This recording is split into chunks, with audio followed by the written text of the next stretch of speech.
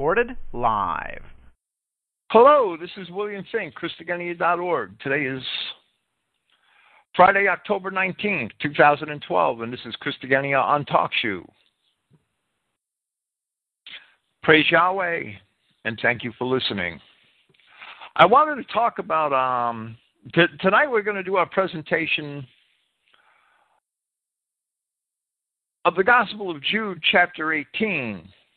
First, I wanted to talk about something that came up in a Bible study, in the Wednesday night Bible studies I do with the people from Louisiana. And I thought, since we did it there and it was rather interesting, I thought I'd repeat it in brief here. You know, Jude 14, one single verse in the New Testament proves, without a doubt, in my eyes, the 2C line, the standard, and I have to call it this, right, so that we all know what I'm talking about. The standard 2C line or dual C line Christian identity interpretation of Genesis chapter 3, where the Apostle Jude calls Enoch the seventh from Adam. Why would the Apostle Jude call Enoch the seventh from Adam? Enoch is not the seventh man from Adam. That's for certain. If you read the account in Genesis chapters 4 and 5 about the children of Seth, well, they all had many sons and daughters in each generation. Adam lived to be X number of years old, and he begot Seth, and he lived another X number of years and begot sons and daughters. Seth lived to be X number of years old, and he begot Enos, and then he lived X number of more years and begot sons and daughters. So Enoch, he's not the seventh man from Adam. Enoch has to be the seventh something from Adam. And the only thing that makes sense is that he's the seventh birthright holder, the seventh eldest born son from Adam. But when we go down the line from Enoch's ancestors, we see Seth. We're talking from Adam, so Adam doesn't count here. We see Seth, Enos, Canaan, Mahaliel, or however you want to pronounce that, I'm sorry, Jared, and Enoch. And that makes Enoch the sixth from Adam. So that puts mainstream Christians, I would say, it doesn't put me in a quandary. I know who to count. It puts mainstream Christians in a quandary. To make Enoch seventh from Adam, the seventh birthright holder from Adam, the seventh firstborn son from Adam, we have to include either Cain or Abel.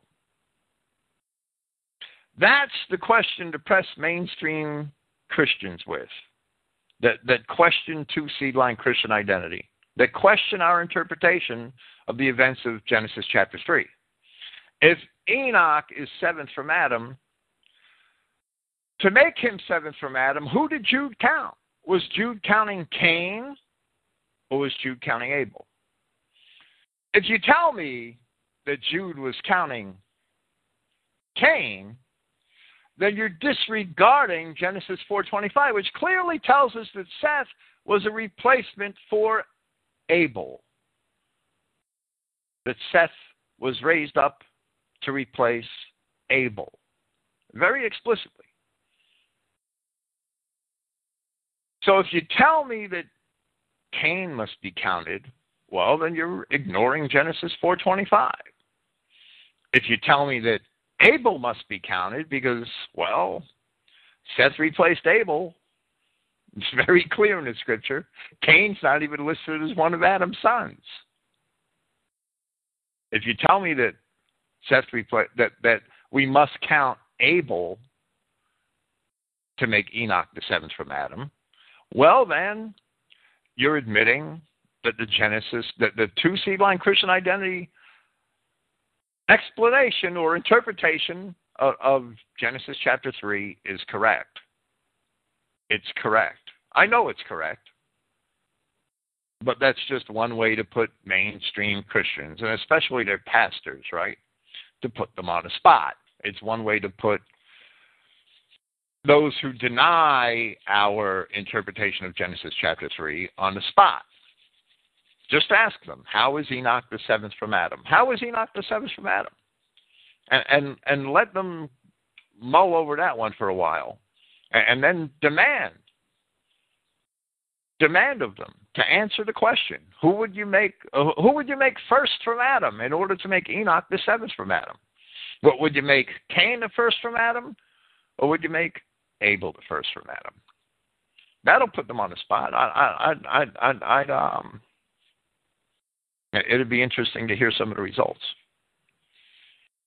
I just thought I'd take that little aside at the beginning of today's program because Luke chapter 18 is a short chapter, right?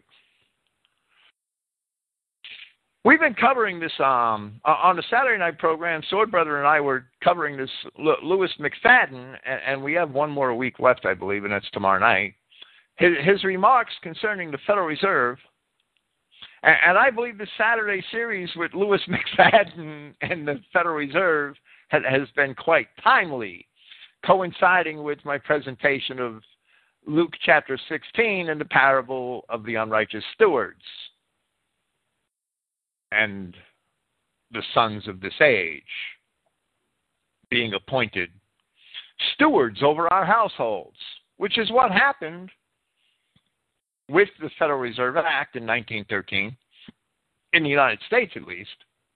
It happened long before that in England, in 1695, I believe, when the Bank of England was founded. But in 1913, the Federal Reserve Act was established here, and we basically appointed the Jews to be stewards of our economy, the Jewish bankers, the international bankers, the Rothschilds, the Schiffs, the Baruchs, the Warburgs. Every single Federal Reserve chairman has been a Jew, every one of them. They are the unrighteous stewards set over our household. So how could we expect not to be screwed? When are Christians going to learn that lesson? That's all I'd like to know. It's pretty obvious. I don't know. I thought it was an interesting parallel, but it's patently true. I don't know how we're ever going to convince our white brethren lost in the world that it's true, but it's absolutely true. That there's no doubt the unrighteous steward in the parable had enriched all of his master's debtors. Well, the unrighteous stewards at the Federal Reserve have enriched every alien country at the expense of the American people. That's pretty clear. Just look out the window. The Gospel of Luke, chapter 18, verse 1. Then he spoke to them a parable in reference to the necessity for them always to pray and not to falter, saying, there was a certain judge in some city who feared not Yahweh and respected not man. And there was a widow in that city. And she began saying to him, exact vengeance for me from my opponent. That verb, she began saying to him, that's the verb archo, and even though it's simply translated as began, it implies that it means that she began and continued to say to him. It's something that it's difficult to express in English, right? That the idea. Verse 4, yet for a time he desired it not, but afterwards he said to himself, even if I do not fear Yahweh, nor do I respect man, having respected persons, right? Indeed, on account of this widow causing me trouble, I shall avenge her, lest in result of her coming, she wears me out. She wears me out, or she annoys me greatly. They're both metaphorical renderings of a phrase Hupopiaze me, which literally means she would hit my eye. Literally, this says, lest in result of her coming, she would punch me in the eye. It doesn't mean that literally. It's an idiom for wearing me out or for annoying me greatly. Paul actually used the same verb literally in 1 Corinthians 9:27. Verse 6, then said the prince, hear what the unrighteous judge says. In that verse, the Codex Sinaiticus wants the word for hear, where the clause would be read as a question. What does the unrighteous judge say? Now with Yahweh, verse 7, not at all bring about vengeance for his elect, those who are crying out to him day and night, and have forbearance with them. I say to you that he shall bring about vengeance for them with haste. But coming, shall the Son of Man find faith upon the earth? Many likened the widow to Israel. For Yahweh, the husband of Israel, technically speaking, of course, God cannot die, but manifest as a man, he can die, fulfilling the law. Technically speaking, he died on the cross of Christ, being Yahweh manifest in the flesh. The elect, of course, have a new husband in the risen Christ, who is the living God. Paul tells the assembly at Corinth, lost Israelites whom he had brought to Christianity, in 2 Corinthians chapter 11, verse 2, for I admire you with the zeal of Yahweh, for I have joined you to one husband, to present the chaste virgin to Christ. However, the comparison of the widow to Israel is unnecessary, and Yahweh our God is certainly not an unrighteous judge. The parable is an allegory, right? The 7th Psalm, verse 11. God judges the unrighteous, and God is angry with the wicked every day. God judges the righteous, and God is angry with the wicked every day. However, the same verse from the Septuagint reads quite differently, and I'll read it. God is a righteous judge, and strong and patient, not inflicting vengeance every day. And that's the sense of the Greek also. Whatever way the original of the verse was intended, perhaps both statements are pertinent here.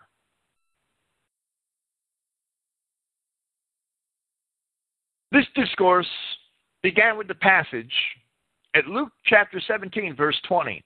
The chapter divisions in the King James Bible do not do us any favors. Chapter 18, verse 1, does not start with a clean slate. We don't erase our minds of everything that was said previously simply because the chapter number changes. The same was true with chapter 16 from chapter 15.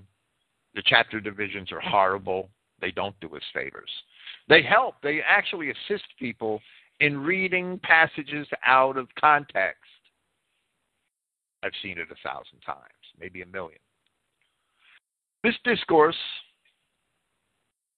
the parable of the unrighteous judge here, I'll call it, began with the passage at Luke 17:20, after Christ had healed the lepers. And then the Pharisees had asked him when the kingdom of heaven would come.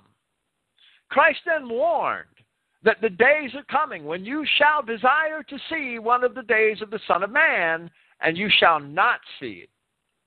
And they shall say to you, behold, he is there, or behold, he is here. You should not depart nor give pursuit.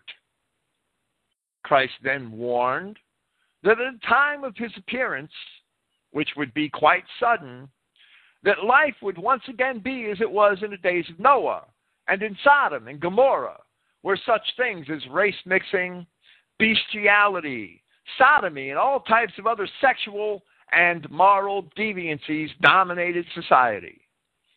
So this parable of the unrighteous judge is given in the context of these things which are going to be extant at his coming. This entire discourse reflects the very same situation which the people of God find themselves in today. We look at this disgusting world around us, and we desire to see one of the days of the Son of Man. We desire the vindication. The woman desires the vindication of the unrighteous judge. Even if the unrighteous judge ultimately vindicates the woman simply because she would not relent from her appeals to him, then the remnant of the righteous people of God who cry out to him in this time will certainly be vindicated by Yahweh their God, who is a righteous judge. Yet that remnant, we are told here, should be crying out for such justice both night and day. Even then it seems that the judgment of Yahweh tarries, for which the Apostle Peter wrote in his second epistle, 2 Peter chapter 3, verse 3, knowing this first, that there shall come in the last days scoffers with scoffing, going according to their own desires, and saying, where is the promise of his coming? For since the fathers have fallen asleep, all things continue thus from the beginning of creation. Therefore, for that very reason, Christ asks, but coming, then shall the Son of Man find faith upon the earth. That is our challenge today. To seek the truth and to maintain our faith in it, so that we are not found joined to the deviance of society, so that we don't join ourselves to the beast. Revelation chapter 18. From the King James Apocrypha, the Wisdom of Solomon, chapter 3.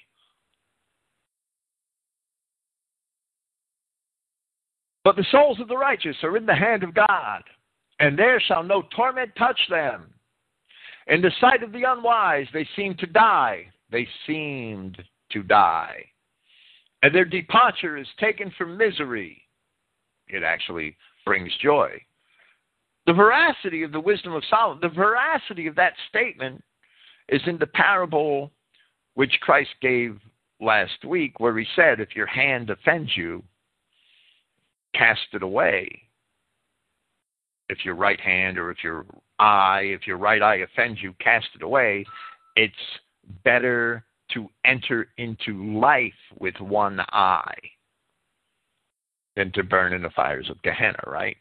Death to the Christian is an entering into life because we have faith in our God that our spirits shall live forever.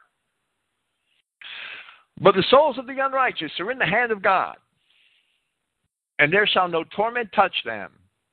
In the sight of the unwise they seem to die, and their departure is taken from misery. And they're going from us to be utter destruction. But they are in peace. For though they be punished in the sight of men, yet is their hope full of immortality. And having been a little chastised, they shall be greatly rewarded. For God proved them, and found them worthy for himself. As gold in the furnace, he has tried them, the fiery trials of this life. And received them as a burnt offering. And in the time of their visitation, they shall shine, and run to and fro like sparks among the stubble. They shall judge the nations. The Lord appears with 10,000s of his saints, as Jude quotes Enoch. They shall judge the nations, and have dominion over the people, and their Lord shall reign forever.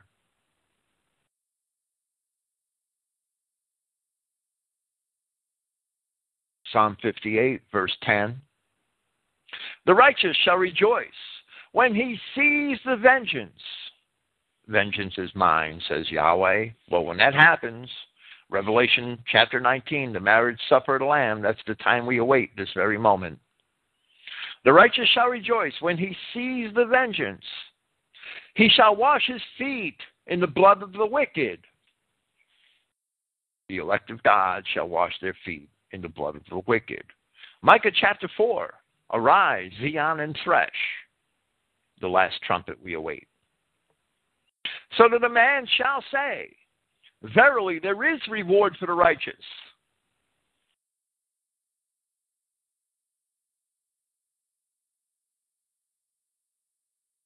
Verily, he is a God that judges in the earth.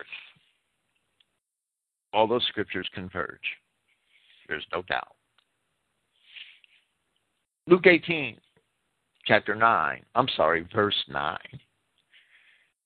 Then he also spoke to some of those who are persuaded by themselves that they are righteous and are despisers of everyone else. This parable: 2 men were going up to the temple to pray, the one a Pharisee and the other a tax collector. The Pharisee stood praying these things to himself. Yahweh, I give thanks to you that I am not as the rest of men, robbers, unrighteous, adulterers, or even as this tax collector. I fast twice each week. I give a tenth of all whatever I should gain.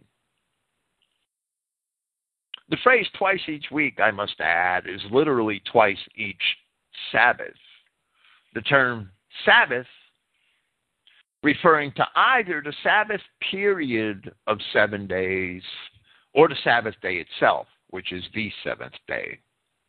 The phrase rendered first day of the week in the King James Version at 1 Corinthians 16:2 is literally first of the Sabbath, the day after the Sabbath and start of a new 7-day period.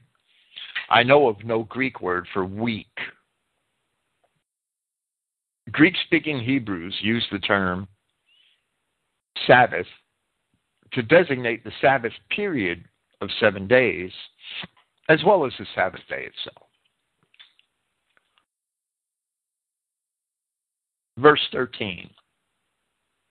But the tax collector stood afar off, not having desire,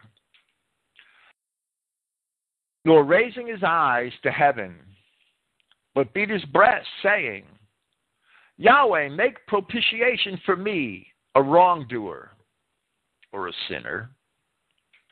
I say to you, back to the words of Christ, I say to you, he going down to his house is justified beyond the other.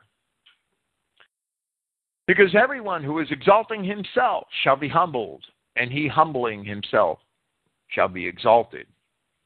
He going down to his house might be idiomatically rendered, he returning home after praying at the temple. The Pharisee boasted that he was not a sinner and proclaimed his own righteousness through his fulfillment of tithes and his fasting, which are in that matter no better than rituals. They become rituals. When you rely on those basic actions to effect your salvation and your righteousness, they're no better than rituals, things which men perform merely to display their own justification, as if they could save themselves through that display. And we see that the self-righteous are, as Luke explains here, despisers of everyone else, and therefore they are not lovers of their brethren. But they claim license through their pretentious conduct, through their self-righteousness and their rituals, to exalt themselves over their brethren. In contrast, the tax collector presented a humble countenance, and he simply admitted being a sinner, asking God for forgiveness. That's the model we should follow. Most of today's churchgoers have patterned their lives after the Pharisee and not after the tax collector. Yet this is a warning purposely given after the parable of the unrighteous judge, where Christ tells us that his elect in the earth must continue to pray for vindication from the wicked. We don't take the attitude that we're better than our brethren who are caught up in the wicked, right? These statements of Christ are not disconnected. If we believe that we have the truth and we are walking in the way, we cannot use that as a license to vaunt ourselves over our brethren who are still walking in the world. With our understanding, we must not become as the Pharisee. We have to maintain the attitude displayed by the tax collector. We love our brethren and we don't vaunt ourselves over them. Holier than thou. Luke 18, verse 15. Then they also brought to him the infants in order that he would hold them. But seeing it, the students admonished them. But Yahshua called out to them, saying, Let the children come to me, and do not prevent them. For of such as these is the kingdom of Yahweh. Truly I say to you, whoever does not accept the kingdom of Yahweh as a child may by no means enter into it. For of such as these is the kingdom of Yahweh. I cited this verse last week, talking about that passage in Luke 17 where it says in the King James that the kingdom of Yahweh is within you. And it should say that the kingdom of Yahweh is among us. It is not within us. And if we are genetic Israel, the kingdom of Yahweh consists of us, and our God loves his children. Clifton Emahiser made a good point, a good observation, I should say, several years ago, when he explained that one must accept the kingdom of Yahweh as a child because a child has no agendas. A child has no preconceived notions, no underlying motives. The heart of the child is pure. The heart of the child has a mind which is free from all suppositions, presuppositions, and false premises. When we learn the kingdom message, which is founded upon the truth of the covenants of God, which many may call Christian identity or Christian Israel identity today, or covenant theology, then we must wipe the slate clean of everything which we think we know about the Scripture and encounter it again as a child would learn it, with a clear mind and without those agendas. We cannot put new wine into old Catholic or Lutheran or Anglican or Baptist bottles. We cannot put a new patch on old Catholic or Lutheran or Anglican or Baptist garments. We have to receive the kingdom of heaven like a child. And one of the leaders questioned him, saying, Good teacher, what should I do that I may inherit eternal life? And Yahshua said to him, Why do you call me good? No one is good except one, Yahweh. All goodness comes from God, and all men are base. All men are prone to sin. Therefore, we should always seek to humble ourselves. The good teacher appellation was used by the Pharisee to flatter Christ. Men often vacillate in weakness to those who smother us with flattery. Never accept a flatterer. The reply by Christ was designed to reject the flattery and to make that rejection clear to the flatterer. Proverbs 29:5. A man that flatters his neighbor spreads a net for his feet. Beware of the flatterer who is attempting to entrap you in his own agenda.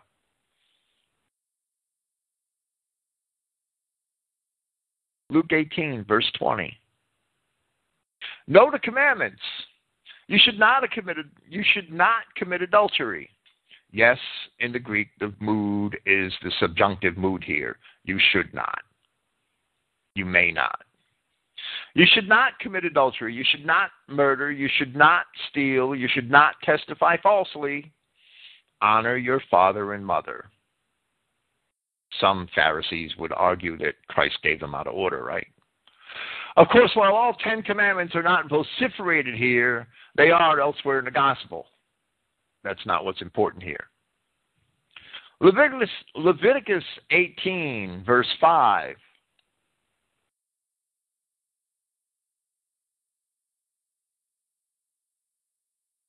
You shall therefore keep my statutes and my judgments, which if a man does, he shall live in them.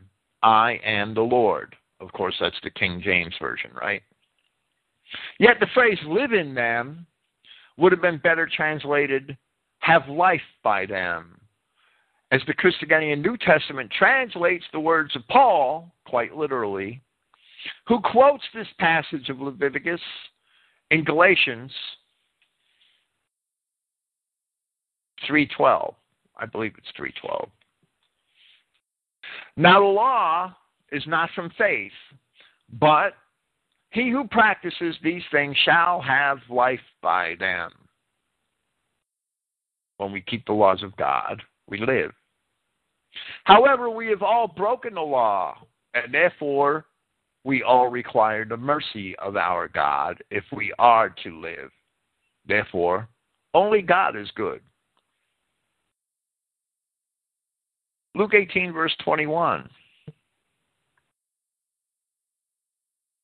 Then he said, all these things I have kept from my youth. And hearing it, Yahshua said to him, then one thing is left for you. Oh, whatever you have, sell and distribute it to the poor, and you shall have treasure in the heavens. Then come, follow me. But hearing these things, he had become very grieved, for he was exceedingly wealthy. This man has life. He has his life. For being a child of Adam, he shall live forever. Being a child of Israel, he shall certainly be saved. All Israel is saved. As it is written in the Wisdom of Solomon, chapter 2, verse 23, for God created man to be immortal and made him to be an image of his own eternity. Yet if the man had forsaken his earthly riches and distributed them to the needy, he was told that he shall have treasure in the heavens. The man rejected that promise in exchange for the immediate yet temporary comforts of this world. That doesn't mean that he loses his life. It means that he loses his reward. Verse 24. Then seeing him, Yahshua said, in this passage there are some additional words found in the King James Version, that he was very sorrowful. And seeing him, that he was very sorrowful, Yahshua said.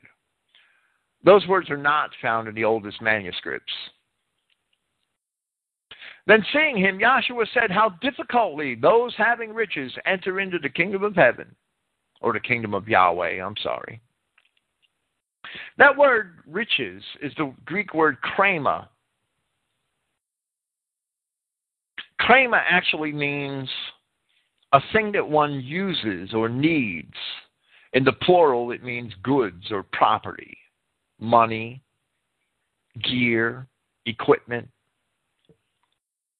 Therefore, this passage may have been rendered, how difficultly those having property enter into the kingdom of heaven.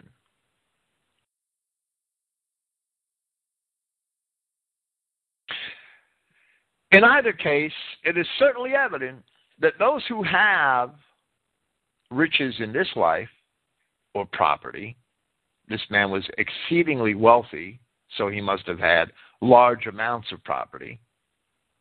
They certainly do enter into the kingdom of heaven if indeed, there's another requirement here, if indeed they were born from above in the first place. Unless a man be born from above, he shall not enter into the kingdom of heaven, right? So salvation is genetic.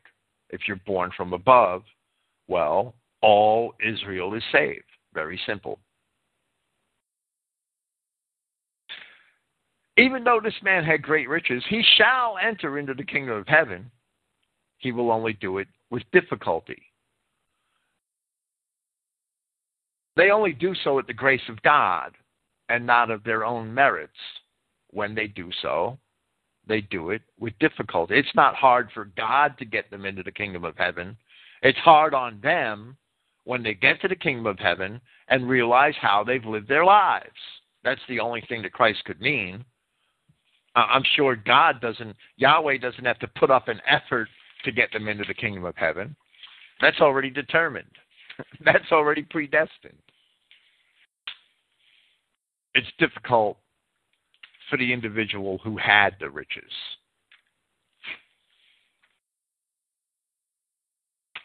Because they realize that they have no reward if they spent their lifetime in pursuit of earthly riches. That's the scripture.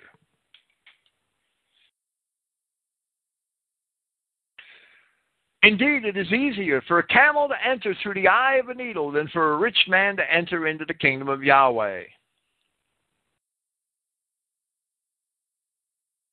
This passage was it was modified a lot in the early manuscripts, probably because of all the different dialects of Greek. And I'll give the examples. I'll give the details, right?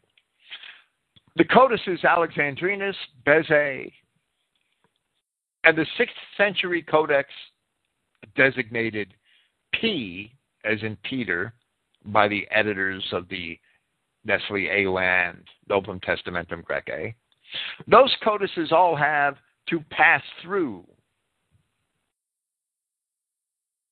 rather than to enter through. The phrase eye of a needle is literally the hole of a needle. In English, we would call it the eye of a needle, right? But it should be the hole of a needle if we were seeking a purely literal translation. Different words are used among the manuscripts for both the word hole, which is trema in the Codices Sinaiticus, Vaticanus, and Bezae, and trumalia in the Codices Alexandrinus, Washingtonensis, and in the majority text upon which the King James is based. In English, the translation is the same. It's whole. The words for needle is ballone in the Codices Sinaiticus, Vaticanus, and Bezae, and rothus in the Codices Alexandrinus, Washingtonensis, and the majority text. So what we see there is basically a scribal change in language, and there are many instances of this, especially in the Codex Bezae, where words were changed simply without a change in meaning, simply to accommodate a different dialect. And it's interesting to the textual critic. It's probably not interesting to the English reader. I understand that. There is a story often repeated by people who are, or who at least think they are, well-read, that the term eye of a needle refers to a special gate in ancient city walls which men may enter into at night, but which is too small for a camel, right? People repeat that story and they think they're smart. I've seen it 1,000 times, maybe 100. This commentator, meaning myself, right, has not read every ancient history book, but has indeed read a great many of them, and has found absolutely no substantiation at all for this claim in reference to this passage. I wish I could, but I can't. I've never seen it. Where Christ said, hole of a needle, he must have been referring to what we today call the eye of a needle, the literal hole in the end of a literal needle. There's that story about the city walls and the gates, and that's a nice story, but as far as I'm concerned, until I see ancient and original verification that such gates existed and were called the eye of a needle? Well, this story is just bunk, and I would ask you to forget it if you've ever repeated it. That's all. It's bunk. Luke 18, verse 26. And those listening said, then who is able to be saved? So he said, meaning Christ, things impossible with men are possible with Yahweh. The Old Testament clearly promises that all Israel shall be saved. The Old Testament clearly promises that all of the sins of all of the children of Israel shall be forgiven. There are no stated exceptions to those promises anywhere in Scripture. Even though at least most of the children of Israel, I can't speak for them all, right? I know which category I fall in. I'm a sinner, no doubt. At least most of the children of Israel certainly do not deserve salvation. Yahweh shall keep his promises when we measure. They don't deserve salvation when we measure salvation, the merits of salvation based upon the keeping of the law. Most of us certainly do not deserve it. If we're required to keep God's law in order to be saved, we're all dead. But Yahweh shall keep his promises. We must be mindful of that if it were up to us alone, we could never save ourselves. Rituals and pretenses of righteousness are all mere vanity. They turn us into fools, and they benefit us in nothing. We see that the rich man would not give away his wealth and follow Yahshua Christ, God incarnate. The wealthy have often traded away righteousness for their wealth, neglecting the will of God and the love of kinsmen in order to pursue or to keep earthly riches. James chapter 1, verse 11. For the sun rises with burning heat and parches the grass, and its flower falls off, and the beauty of its appearance is destroyed. Thusly also the wealthy, with his purposes, wastes away. One cannot serve God and accumulate riches. And if one has wealth, while one's brethren are hungry, what sort of steward is one over the blessings provided by God? In today's society, there are probably not very many true white men or women who have managed to accumulate and retain great wealth. Usually it gets stolen by Jewish accountants.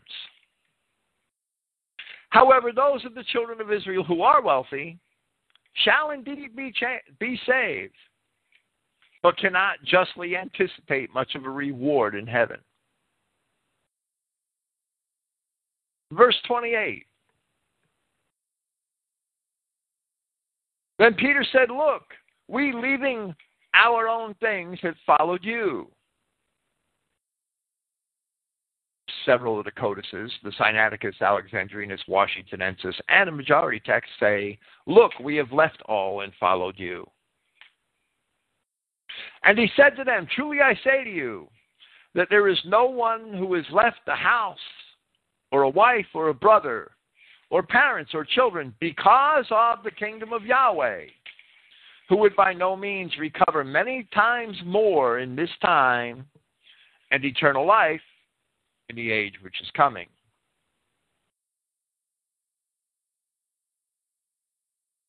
We forsake even our own kinsmen caught up in the world, our near kin, our own families, our own wives, our own parents, our own children, who were caught up in the world because of the kingdom of Yahweh. We put our God first. We put obedience and the seeking of the will of our God first over our immediate families. Now, if our immediate families are willing to go along with us, of course, there's no need to forsake them. But if our immediate families are caught up in the sin of the world, the gambling, vice, prostitution, whatever, I mean, there's a million things, right? If they're caught up in the sin of the world, well, we're probably better off without them. Now, there's a fine line there. I wouldn't recommend to anybody to just dump his family. That's a judgment call that one must decide for himself. Many people love their families. They don't have to be two-seed line Christian identity. They don't have to walk in the way as we see it and in the straight and narrow path. They just have to be good Christians, and you shouldn't forsake them.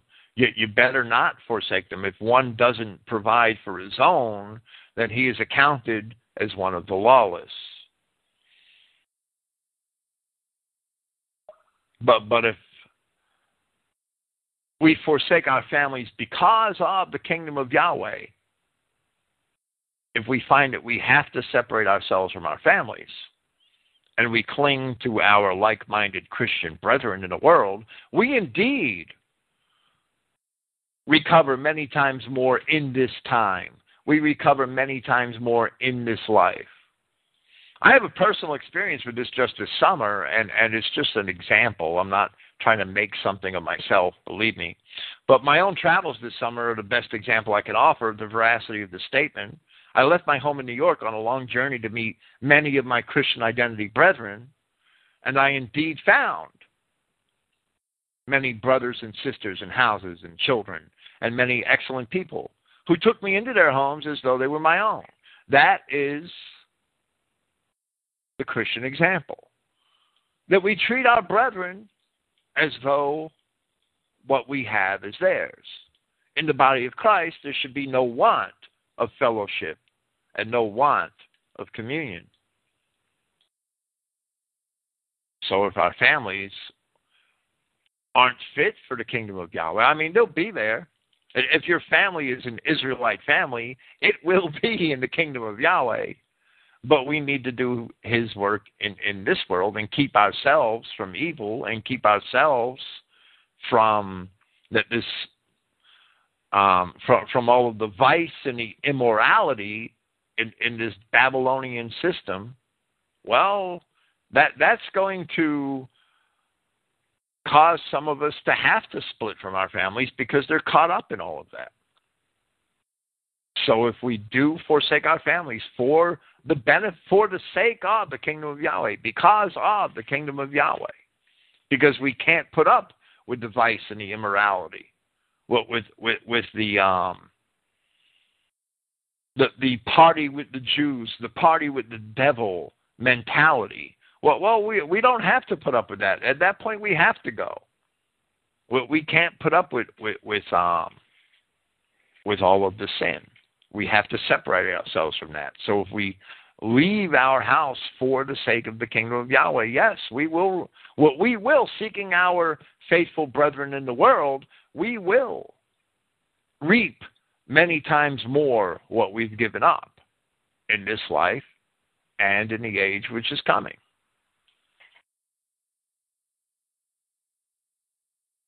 Verse 31.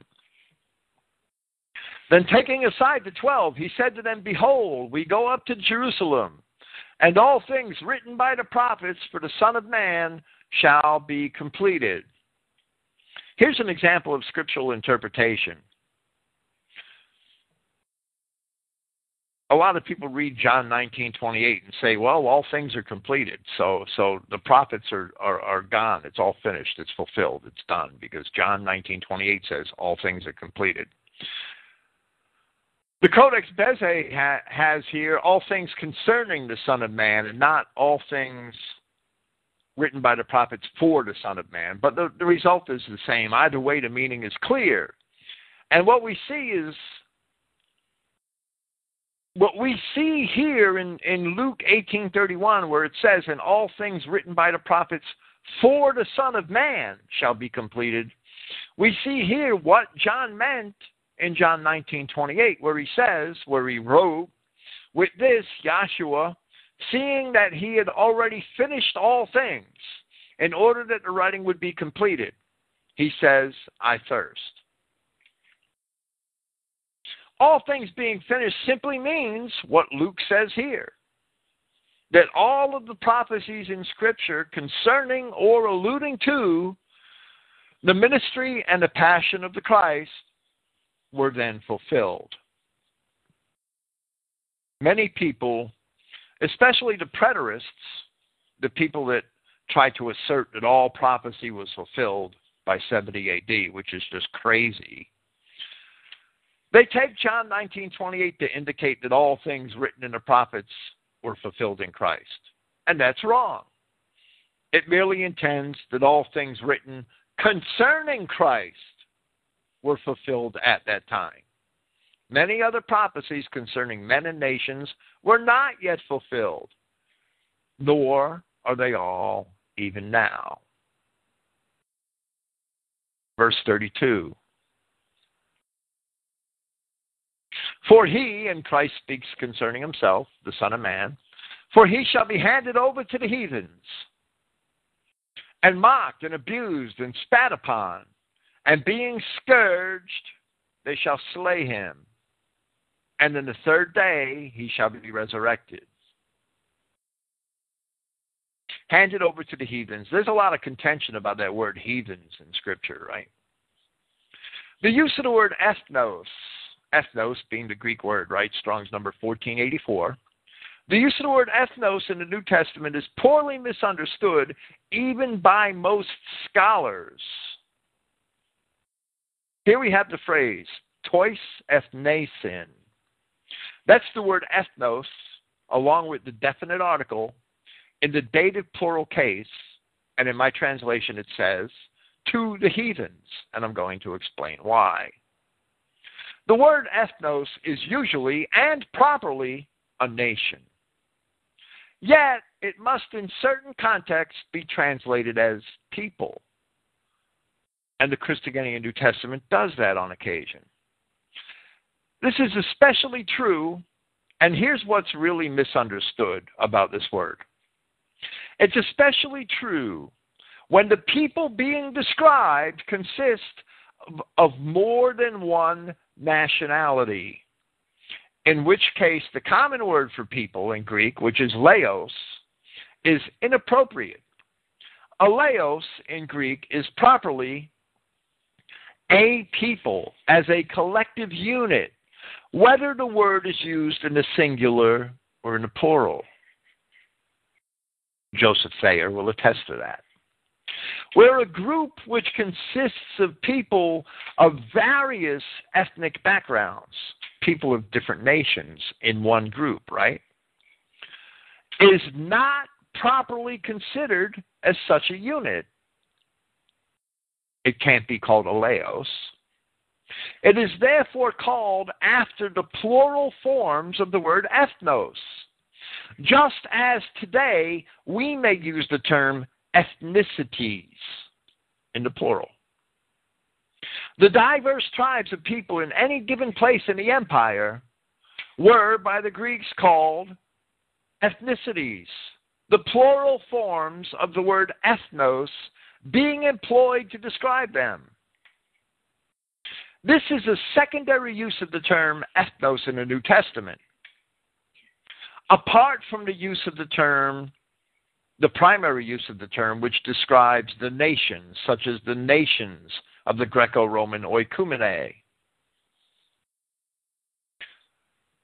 It's evident to me, being a student of history to some degree, that the transition of a people from nation to empire always seems to be accompanied by changes in language and confusion over the meanings of terms.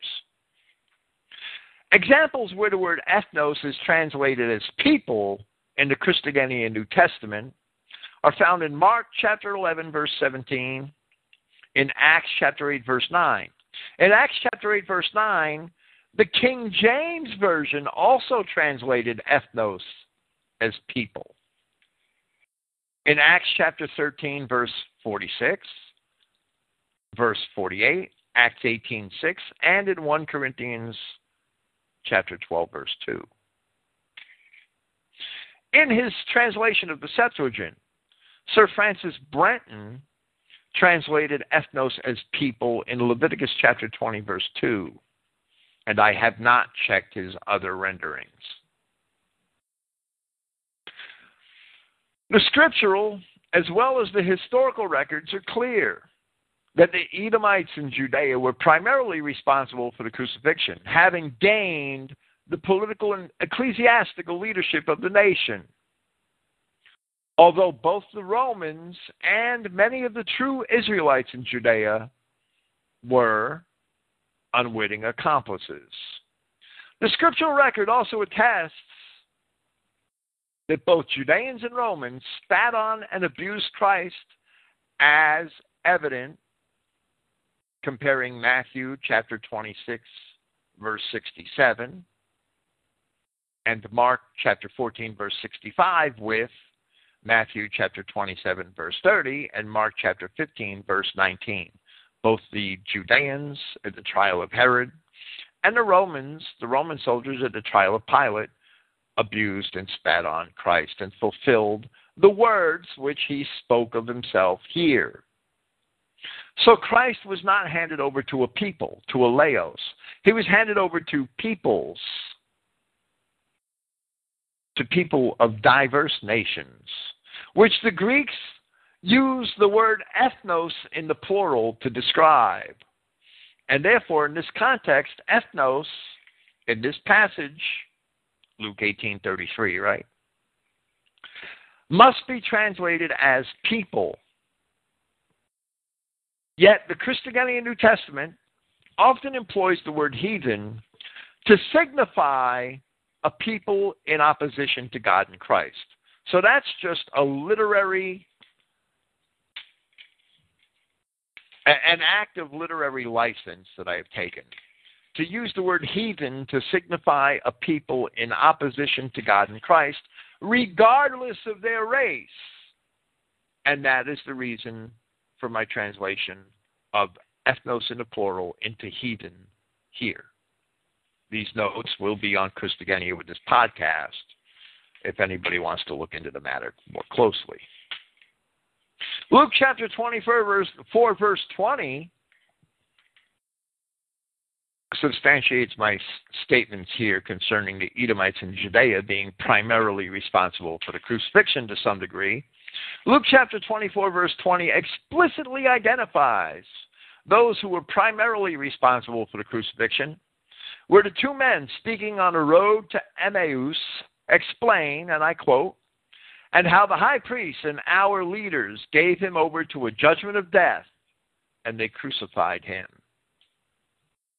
It's very clear in Acts chapter 5, I believe it is, that the high priests of the time were Sadducees, and they were not of the race of the apostles. They were Edomites. Luke 18, verse 34.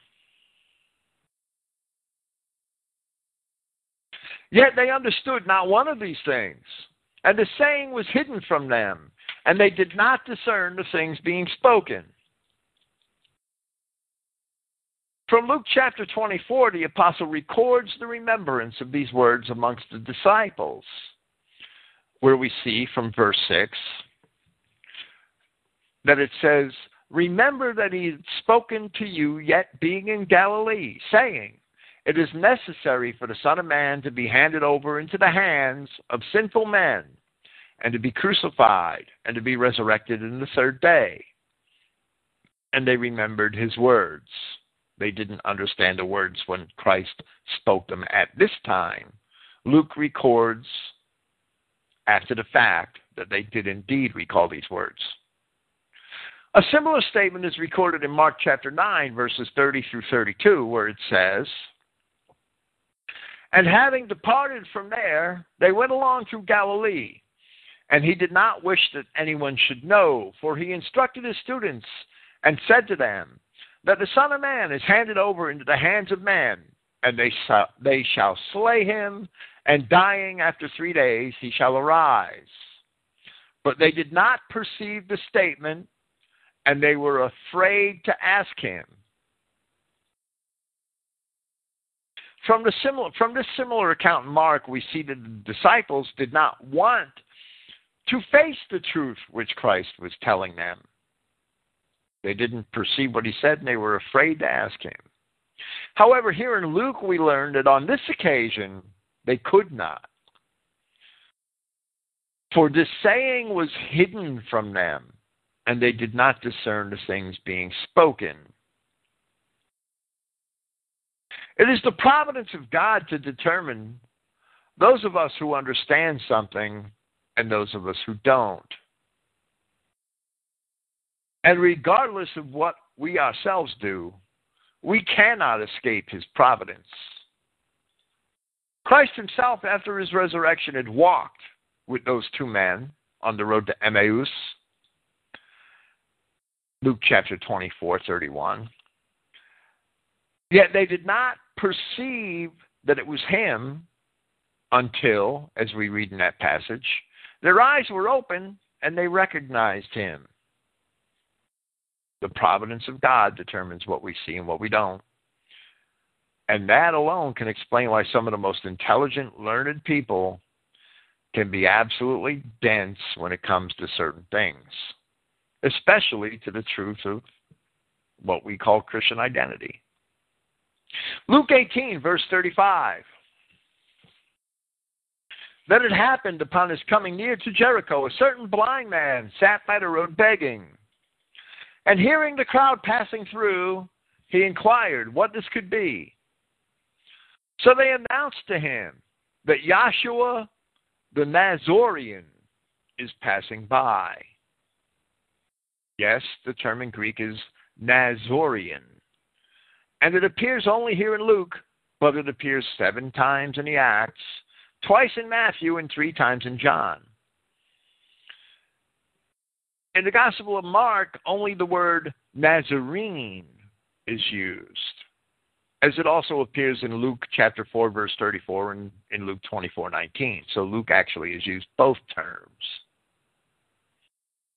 This is all according to the Bulton-Geddon concordance to the Greek Testament, right?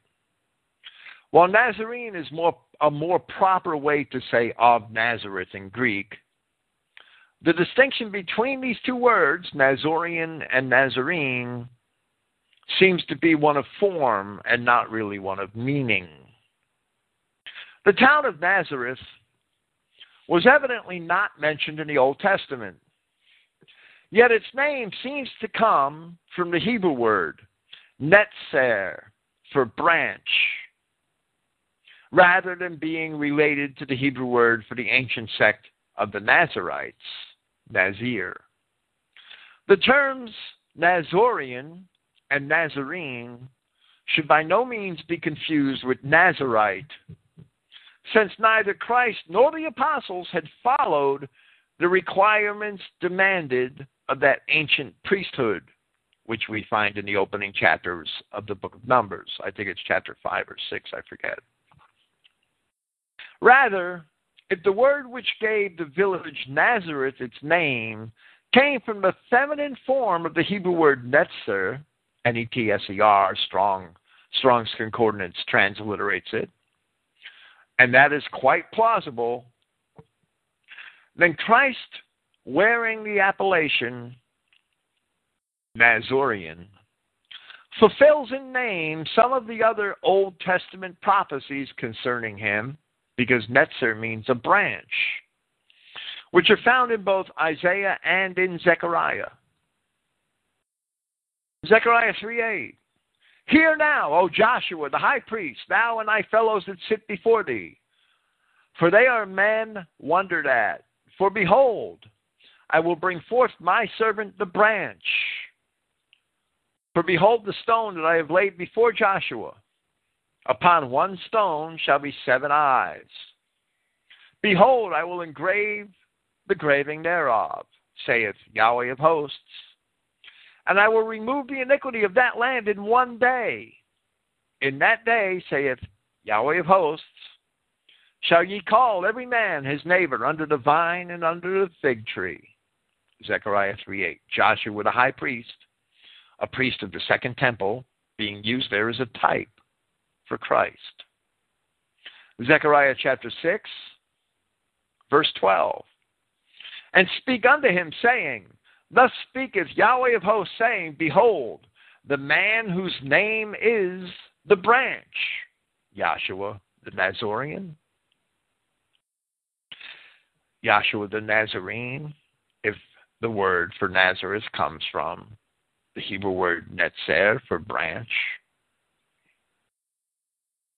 Behold the man whose name is the branch, and he shall grow up out of his place, and he shall build the temple of Yahweh. Even he shall build the temple of Yahweh, and he shall bear the glory, and shall sit and rule upon his throne. Of course, this can only portend Christ himself, right? And he shall be a priest upon his throne, the Melchizedek priesthood. And the counsel of peace shall be between them both. Now, in these passages of Zechariah, the word for branch is the word samak, a different word, a synonym, basically. However, the prophecy is nevertheless fulfilled in Christ. Calling him Joshua the Nazarene is tantamount to calling him Joshua the branch.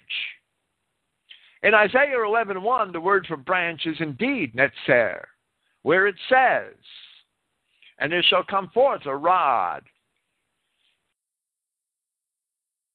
out of the stem of Jesse, and a branch shall grow out of his roots.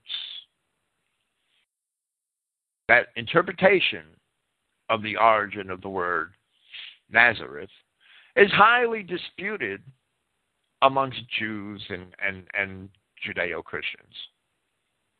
It doesn't bother me. Luke 18, verse 38. And he yelled, saying, Joshua, son of David, have mercy on me. Here we have a blind man who sees. Or at least he saw what was most important to see. In the preceding verses, Joshua told his disciples exactly what was going to happen to him, and they could not see it, even having both eyes and the benefit of the company of Christ himself. Verse 39, Then those leading the way admonished him that he should be silent. But by much more he cried out, Son of David, have mercy on me. So Joshua, stopping, commanded that he be brought to him. Then approaching him, he inquired of him, What do you wish that I should do for you? And he said, Prince, that I may see again. And Joshua said to him, See again. Your faith has preserved you. And immediately his sight recovered, and he followed him, extolling Yahweh. And all the people, seeing it, gave praise to Yahweh. We, praying that our eyes be opened, should be so blessed as this blind man, if indeed they are. From Luke chapter 11, Ask, and it shall be given to you. Seek, and you shall find. Knock, and it shall be opened for you. For all who are asking shall receive, and he who is seeking shall find. And to him knocking, it shall be opened. If you seek the truth, or if you seek anything else in your life, and then, only if Yahweh wills it, you shall indeed find it, no matter your current degree of blindness. I will end the presentation here tonight with the end of Luke chapter 18. I will be here next week on Friday night with Clifton Emmaheiser. I will actually be here from New York. And we will be discussing the Jewish role in forcing diversity on America and his latest paper, The Statue of Liberty, and Edomite Trojan Horse. Thank you for listening. Praise Yahweh. I will be here tomorrow night with Sword Brethren for part 3 of our series on Louis McFadden. Good night.